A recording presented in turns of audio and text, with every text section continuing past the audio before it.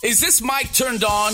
Wax Poetic. Hi, kids. I'm a dinosaur hunter BMX rider.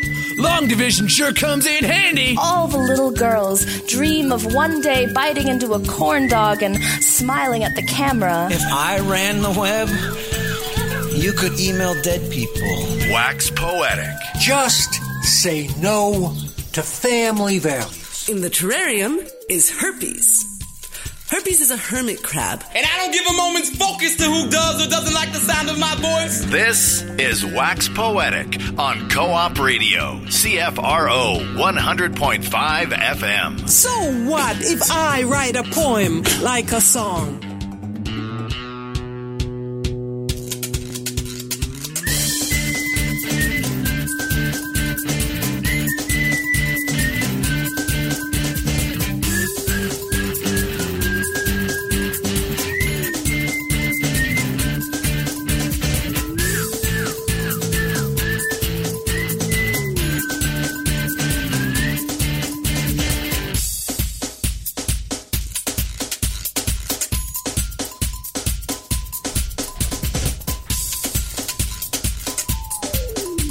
Good afternoon and welcome to Wax Poetic. I'm one of your co-hosts today, Pamela Bentley. And I'm your other co-host this afternoon, R.C. Weslowski. And our guest today is Jennifer Zilm. Hi, Jennifer. Hi. Certainly glad to have you here on the show, and welcome. And we'd like you to start us off with one of your poems, please. Long line sonnet for Dr. Young. At the end of my benefits, my mouth holds a temporary crown. Arms along the Naugahyde arms of the tilted back chair, smooth and thick like the skin of some endangered African animal. My iPod holds a slight, dense weight cold beneath my t-shirt against the swell of bare belly. One earphone is in. Eliot, the voice of the poet, St. Louis, faking Queen's English over the buzzing insistence of the drill, latex fingers pulling my swollen, etherized gums. Those were the bones that were his eyes? The hygienist, middle-aged Mexican, comments on the plasma screen. The one hockey game I went to was Queen Elizabeth in her red dress, dropping the, what do you call the rubber disc, onto the ice. Dr. Young, 24 and carving, ignores her, notes beneath her breath that under amalgams there is almost always decay. Amidst a waft of shaved calcium, dental cement, the chair is raised. I am enthroned. Done. What was the last line? I am what? I am enthroned. Yeah, I was thinking a lot about enthroned. I love the dentist. I mean, I'm actually an excellent patient. I like being I actually think I could probably start a patient consulting business where I could train people to enjoy be doctors or dentists or anything, psychiatrists. And what makes you perfect for that job? I can go with things, and I think I can model good feedback or something. Right. I don't know. So you feel enthroned and paid attention, like somebody's going to feed you grapes or something. Yeah, and also I used to think I was nervous. I used to think I was neurotic, and then one time I used to refer a lot of people to my dentist because I used to grind my teeth a lot, and so I was having a lot of work done, and I would refer people to my dentist. And one person said, "You know, Dr. Young says that you're the most relaxed patient she's ever had," and I'm like. And it was like this amazing thing because I was like, oh, maybe I'm not this really nervous person. Maybe I'm actually the most relaxed patient in the world. Did you go ahead stop grinding your teeth? That's what I was going to ask. You said you used to. No, I pretend I have a series of mouth guards. I have a poem about my mouth guard too. Did you bring it with you? The poem or the mouth guard? Both. Well, the thing about I've chewed through several mouth guards and I lost one. And then I went back to go to the dentist, and Dr. Young was gone because you don't. Or I guess you're not expected to have the same sort of relationship with the dentist as you would with, say, your doctor. And they're like, she just moved back to Calgary, and I'm like, but she rebuilt my whole mouth. How could she just? That would be. I'd feel traumatic about that. Exactly. I was a little. You get upset when your hairdresser moves. So right. If you're a person who goes to get your hair cut, I have a poem about hairdressers too, but it's not in this book. But I have I used to think that was the most stressful thing in the world, like way worse than going to the dentist, because you have to make small talk, and then they judge you. Yeah, you can't when you're at the dentist, really. And you have to look, and you look in the mirror the whole time. I've never looked at myself in the mirror as long as I have to, and Well, I'm blind, so I usually wear contact lenses. But what I'll do is I'll just not wear glasses, and then this is a very good coping strategy. I just pretend I'm sleeping. But they're very judgmental. They will say they'll ask you things like how you wear your part, and you're like, "What are you talking?" Yes, exactly. And you start to think it's a very metaphorical question. I love the guy who cuts my hair. We have really great conversations, but I know that pressure is that what you're talking about. I just wanted to say that just in case James is ever listening. I wanted to say, though, you've mentioned the book a couple of times. So your book is called Waiting Room. Yes. So is it all about the dentist, or what is it? Well, is that a reference to that kind of waiting room? Well, there's only 3 poems that are in the opening section, which is about the dentist, and then there's a whole chunk which are sort of about academic committee rooms and waiting, okay. and that sort of waiting. And then there's a whole bunch of poems about Vancouver, and then there's a whole bunch of poems about doctor's appointments and buses and doctor's appointments and waiting for things. Those are my recurring themes. Like, right. I can't get over them. Well, we spend a lot of time waiting during our daily lives, whether to talk with other people or go to an appointment or waiting for the bus or waiting in line to buy this or that and that sort of thing. Well, and also, we're actually never waiting, because that's what my one insight that I've ever had in my life is that the waiting room is the part of the therapy. That's the best part, because once you realize that you're not waiting for anything, everything's okay. Because when I was writing this book, I came across a quote, and this is about somebody who had I don't even remember what it was, but somebody was having a dream where they were in a tunnel, and they kept running back and forth to either end of the tunnel, and there were dogs at the other end of the tunnel barking, and she didn't know what to do, and the person's like, well, just sit down in the tunnel. And I'm like, duh, exactly. Of course. And then I realized my friend has 2 dogs named Pizza and Chippy, who are pretty precious. And I'm like, well, maybe the dogs are just Pizza and Chippy. Or hungry. Yeah, or adorable. Or they're happy to see you. Yeah. It's like, hey, dogs, let's sit down in the tunnel together. Yeah. Well, and it's all perspective, right? So if you're waiting, or if you're just sitting in a room and you have some time to be quiet and still and on your phone in some cases. But can you elaborate? Sorry, I cut you off there. But on what do you mean we're not waiting? You mean just because we're always just doing something, or even if we're sitting in a waiting room? Yes. And I used to find waiting rooms really anxious. And I'm like, oh, no, those are the best times, because you can use that anxiety. I'm starting to sound like, maybe I'm sounding a bit like a hippie, but that's okay. I take the bus a lot because I don't drive. And I take really long bus trips. And there's no better time, I think, for writing than those times. Mm-hmm. And then I think that I wouldn't be the same without them. Let's hear another poem from Sure. Oh, no. Oh, I hadn't thought that far. You're listening to Jennifer Zilm today on Wax Poetic on Co-op Radio 100.5 FM CFRO. And you've got a lot of books on the floor, so that's pretty impressive, because I think each one of them has at least one of your poems published in it. Mm-hmm. Is that correct? Yes, but I'm going through this stage where I'm worried. I didn't want to read any of these poems for a long time before the book came out, because then I'm like, what if I get really tired of them? Right. And you've gotten past that, or you've gotten no, but you have to. One has to live in the world, apparently. But I didn't read them for a really long time, and so I'm just starting to again. So this is kind of a visual poem, so I'm going to read it online because that makes sense. But it's. I was working on a dissertation for many years, and I decided to have a big chunk of my book is about that process. And a part of it's also my thesis, which I erasured. But this is actually about footnotes, which are my favorite form. And half of the... So how it works sort of is the first line has a each line has a footnote, and then there will be... I'll read the footnote, and then I'll go back to the poem. Okay. So I wanted it to be 2 poems in one, even though I heard a comedian say that two in one shampoo, it's not possible because 2 cannot contain 1. So, what about peanut butter and jelly in a jar? It's twisted together. That's possible. I'm not that good with numbers. I'm really not. Like, I could see with shampoo, absolutely, because it's all there, and it's just a shampoo thing. and conditioner. Unless it's like a sundae and it's layered and it kind of, mixes like that the way. peanut butter and jelly. Yeah. Yeah. Anyhow. Oh, I'm stalling. Okay, I'll do this. It's called The Associate Professor Footnotes. He encourages you to allow the footnote to overtake the page. 1.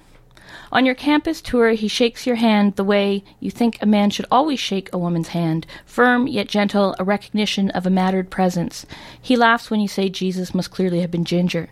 He writes your voice on the chalkboard in the main seminar room, the one that isn't in the basement, the one displayed to guests, to prospectives.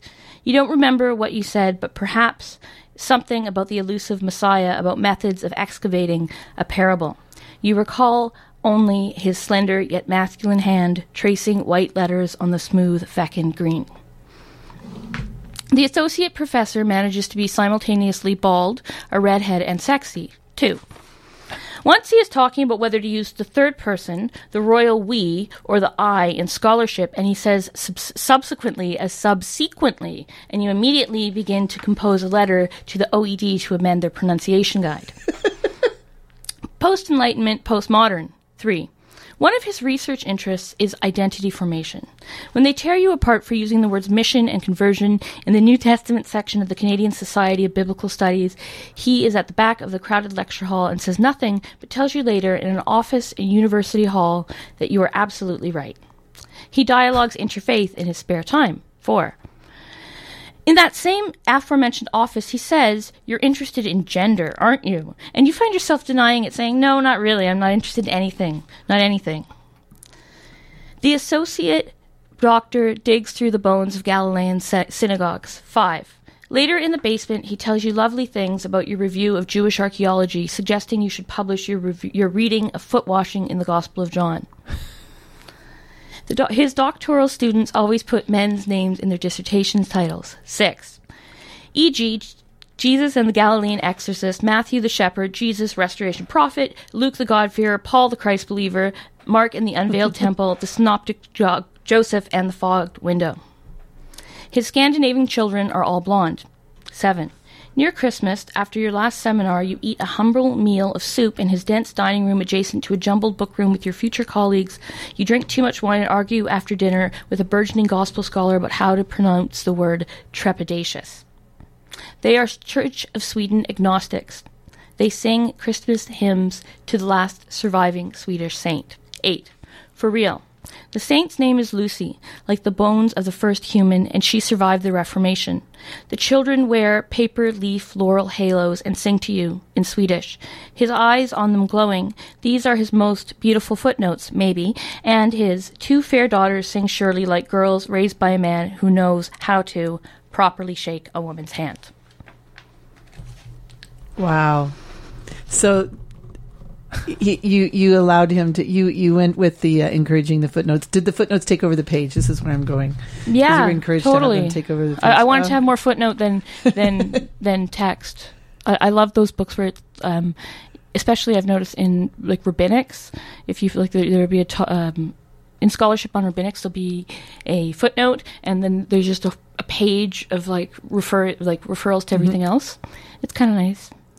You kind of feel like it's cheating because footnotes, nobody knows whether to read them or not. Like if you read a whole book and you haven't read the footnotes, have you read the book? I think a lot of people would say yes. But I think you can hide a lot of stuff there as well, and that's one of the things I like to do. I kind of like endnotes too, because then you can read the endnotes back from start to finish as though they're another text, right? Yes. And you have to remember what it was commenting upon. Yes, and just make up stuff. Why do you love footnotes so much, though? Well, because I like how you can do 2 things on the page, and I like to be discursive. I like to like go on tangents, and that's interesting. So you see them as a way of getting tangents in there, or tangents are just like I think they're associational. Is that a word? Mm-hmm. Like there's like if poetry is about making associations, and I just read a really good book about Robert Frost, which was about how we have all read that poem, 2 roads diverge into a yellow wood, completely wrong, and I read an article on that. Yeah, anyway. it's from the same fellow. And it was very interesting because Robert Frost said something about how everybody says poems are like music, but he thinks it's also like hockey, or like nobody ever, like, you score a goal. Like, you have to keep associating and scoring, he says. And not that I've ever read a lot of Robert Frost, but I felt like that made sense.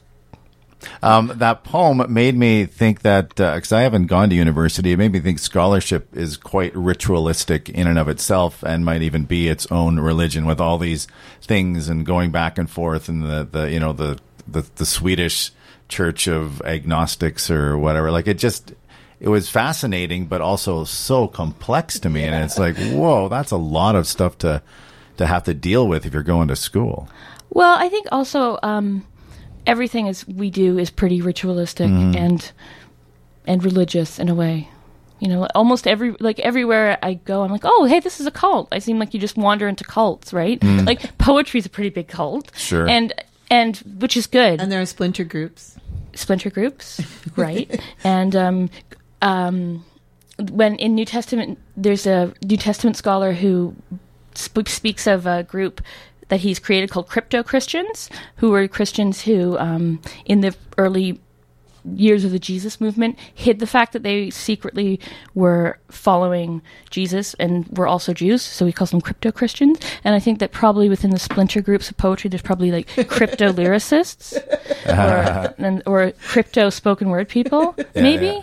I think you're right. But I don't know as much about splinter groups. But were they was Christianity already established, or were they following Jesus prior to being, it's Christianity? So, well, the scholar who said this was speaking about a hypothetical group of people he'd identified in the Gospel of John. So it would be before Christianity was really set down. So they were still, because Jesus would have been just a Jew then, right? And they would have, like, a little more whatever radical, Judaism I guess. was. Yeah, exactly, at that time. It would have been like a Jewish superstar or something.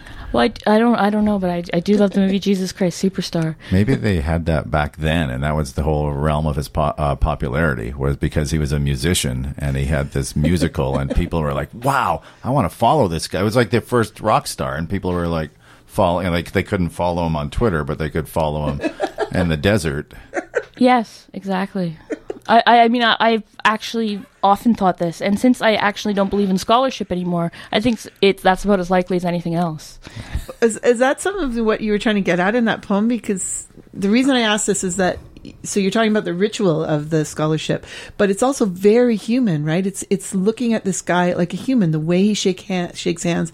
I was almost expecting something kind of creepy to happen, and it doesn't. It's just this kind of like, there's like a love for him, right? Or an admiration for him. Is that? Sure. Yeah. No, I love everybody too, though. No. Yeah, I think so. But I don't know why people think. I like it when people think things are going to be creepy and they're not. That's my favorite thing in the world. Well, no, I mean, it's my favorite thing right now. But. Well, 100 years ago that wouldn't be creepy, but in the day and age here, where we're embroiled in the, like, bringing to light the idea of rape culture and, like, and all these things that are so important to talk about, that now we start to expect that, right? We start to expect that. So it was kind of nice to just, well, not nice, but it was interesting that it didn't go there, right? It was just this kind of sweet portrait of this man who you obviously felt supported by as a scholar. Is that accurate? Well, maybe. I don't know if he really existed. Oh. Well, okay. no, I don't know. But you could see him, so you did it, like, you did this interesting. This is weird that you mentioned rape culture, because I was talking to RC about how I want to write a book that's just all Surrey Girl jokes. Like, it's going to be based on each, but I was thinking it could be a novel or something, because each Surrey Girl joke has, I feel, I grew up in Surrey, I feel like I have all these associations where I'm like, well, I could see so much spinning out of this. It's got the footnotes. Footnotes, or just like, because the Surrey Girl jokes are so bad. So you do a Surrey Girl joke, and then the footnote is the short story that tells the story of that Surrey Girl. Or it could be epic poetry, because I think Surrey Girls weren't epic poetry. So I think it's going to be called, and I said it was going to be called Punchlines. Right. And, wow, that's really interesting. Yeah, I thought it'd be a really fun thing, but then I wrote one and it got pretty dark, and I'm like, I don't want to do this. So a Surrey Girl joke or your poem? Both. but dark and light too. But Yeah. You're listening to Jennifer Zilm, our guest today on Co-op Radio on Wax Poetic, and Co-op Radio is CFRO 100.5 FM. I think we need another poem. Yeah, I wouldn't mind another poem from the upcoming book, and maybe talk about when the book is out, and if you're going to do a book launch and all that stuff too. okay. It's not as interesting as what we're talking about now, but It might be. Might be. Yeah. So I love your, everything is a possibility. maybe, yes. I try to. I try to. The only way I can ever read poems in public is by pretending the world is going to end. Yes, we talked about this. Yeah. See, Why is that? Because it's so, on some level, it's so nerve-wracking to me that I'm like, it doesn't matter, we're all going to die. And I actually had this idea that I'm like, because, everybody's obsessed with trigger warnings now. Right. And I thought about how, the ultimate trigger warning, it's also a spoiler alert, is that we're all going to die. At the end of this poem. At the end of the reading. Or just in general, we're all going to die. So, how upset can you be by anything you read or see on the internet when you're like, we're all going to die? And then somebody told me that that's actually a strategy that they use in cognitive behavioral therapy for people who have It's perspective, anxiety. right? Yeah, it's like, we're all going to die. That's okay. And I always use, how bad can it get? Nobody died. Right. Well, right. That's a very. It could get pretty bad without dying. No, but you know what I mean? It's like, what's the worst that could happen? Nobody will die. Just to try and get you to I do think something. death is a lot less problematic than being tortured and Fair still enough. left alive. Yeah, I'd accept that. So anyway, Dark. Suddenly, Suddenly. Have you ever noticed that Vancouver is the darkest place in the world? I had this. I was just thinking today because when I left the Greater Vancouver and I moved to what I call real Canada, I was like, they had this idea of what Vancouver was, and I'm like, oh right, because it's not a real place, because everybody talks about it like it's this wonderful Shangri-La, the best place on earth, and Lotus it's land. it's actually, we're the most unhappy people. But I think we're not unhappy. I think we're post-apocalyptic unhappy. We've accepted the fact that we're going to die. Yeah, or just or we think we're not going to die. I can't. There's something about Vancouver that's very 1 minute, very. I feel like every single moment in Vancouver, if you're in the world, things could go very Haywire. wonderful or very, very, very awful, like that. yeah, Yeah. I would But say that. I take the number 7 bus Yeah. every day. Or just walk downtown at night, and it's dangerous. People run and punch people in the head. Yeah, maybe not dangerous for you walking by, but you see all these dangerous things, right? Right. Even if it's not dangerous for you personally. Yeah, and I feel like the most dangerous place probably in the city is probably UBC. So, So that's why I think everyone should ride the 7 if they come to Vancouver. That's my They'll number go all one the way, tourist. It goes through the entire city, sort of. I think that's a great way to see a city, is ride public transit. Not the tour buses, public transit. Just ride it to the end of this and then come back and then take a different one.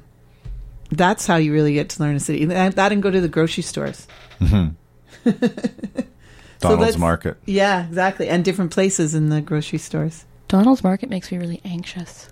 Well, there's so many. It's so dense. cramped all Yeah. the time. Because there's so many people I try to go at times when it's not as... when it's closed, Yeah. and you can't get in. But that's Who am I even kidding? more I don't do anxious. groceries. I just eat out. All right, you have a poem here. So my book is called Waiting Room. It's coming out next month. No, the month after that, April, because now we're still in February. And the first poem I read was from the first part, and the second poem I read was from the second part, and then this is from the third part of the book. And I like 4 because there's 4 canonical gospels, as I was telling RC. Okay. Cool. So, this is called Riff on Canto 6, or Brazen Erasure on the Sunday Binners Market.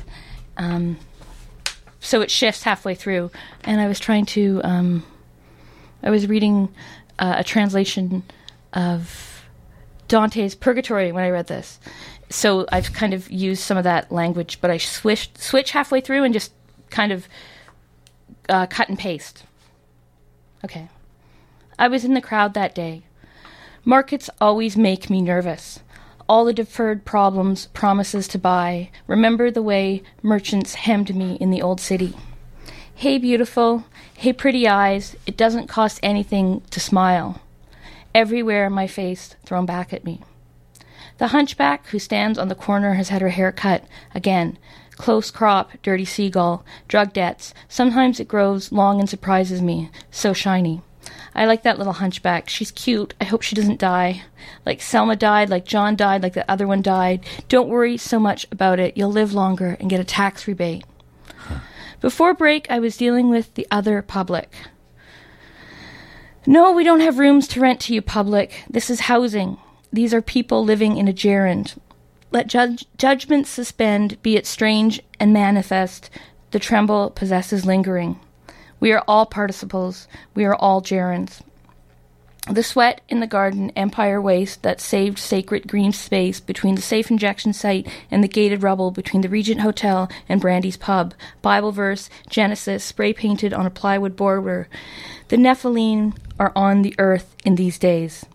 How do you spell neighborhood? My autocorrect is fucking up. I need to get one of those new Blackberries. How do you spell neighborhood? As in, I've got to get out of this neighborhood. Brazen erasure on the Sunday Binners Market.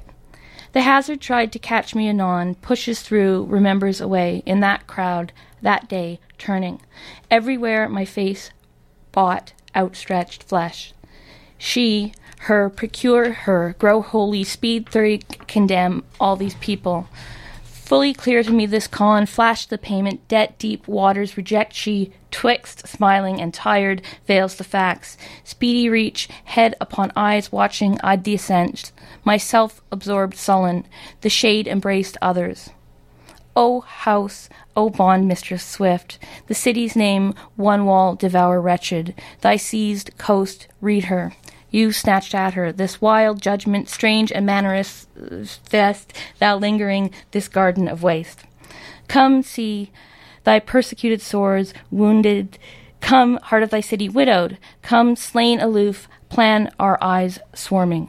Be glad, arts our bane, whose planning so redesigned, a woman sick, softest turning.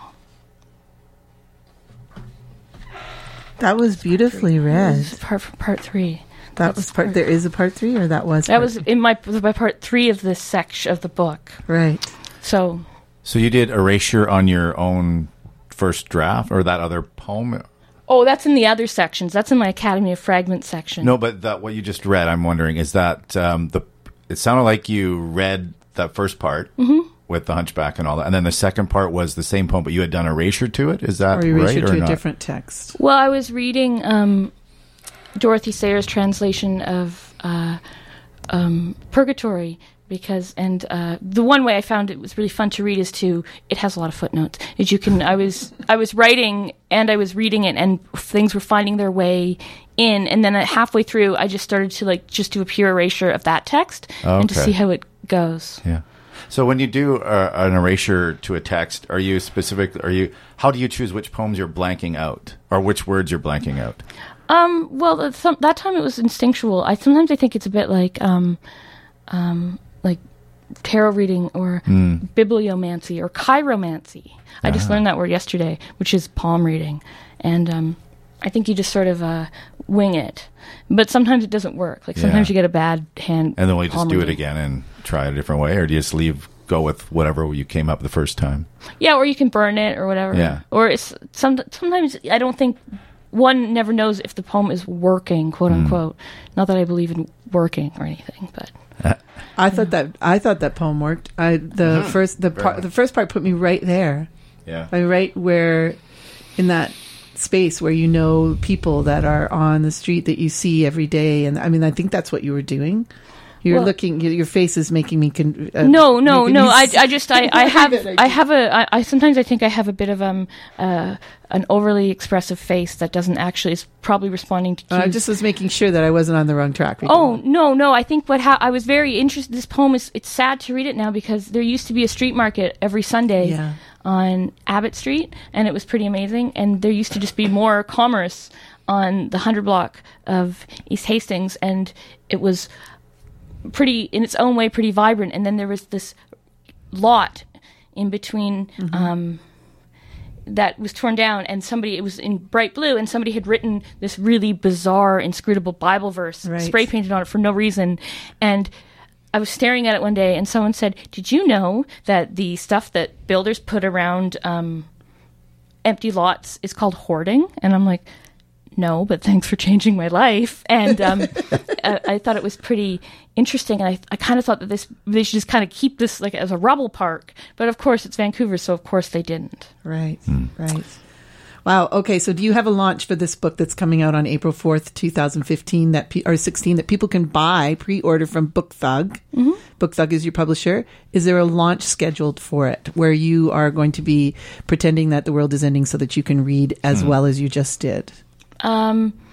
Yes, but I'm not sure when the Vancouver one is yet. Okay. I'm going to be reading in Ontario, or Ontario. Sorry, when people move to Ontario and they move back and they start calling it Ontariable. Somebody called it that, and I'm like, every time I say Ontario, I want to say that, even though I like Ontario. Ontario, I just think that's a really, really funny thing to say. And so I'm reading there, and then I'm going to come back and read here. So probably at the end of April sometime, we should listen for it, watch for it. Okay, thank you very much. Jennifer Zilm was our guest today.